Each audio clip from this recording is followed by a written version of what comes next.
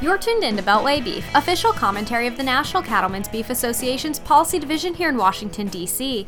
I'm Shauna Newsom, and joined with me today is Colin Woodall, Senior Vice President of Government Affairs.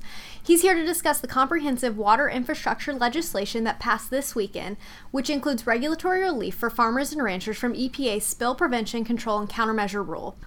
So, Shauna, this was actually only one of two pieces of legislation that the 114th Congress passed on their way out the door. One piece of legislation happened to be a continuing resolution that continues to fund the government and prevented a government shutdown. That goes through April the 28th. The only thing of substance really was this bill that we're talking about. It's the Water Infrastructure Improvement Needs for America Act, the WINS Act. And this is an omnibus appropriations bill. It takes the old Water Resources Development Act and combines it with a couple of other water provisions in order to try to make some changes, not only on drought and water management, but also in regards to EPA. And that's where we were involved. There was a provision included in this piece of legislation that actually protects us as cattle producers and agriculture in general from EPA's Spill Prevention, Control, and Countermeasures Rule, the SPCC.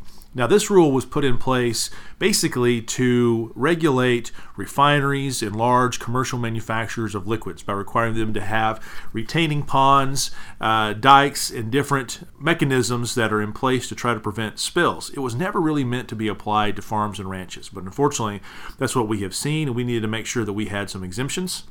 So in particular, we were able to get language in there that would make any sort of tank that holds tallows, fats, grease, and feed additives exempt from the SPCC.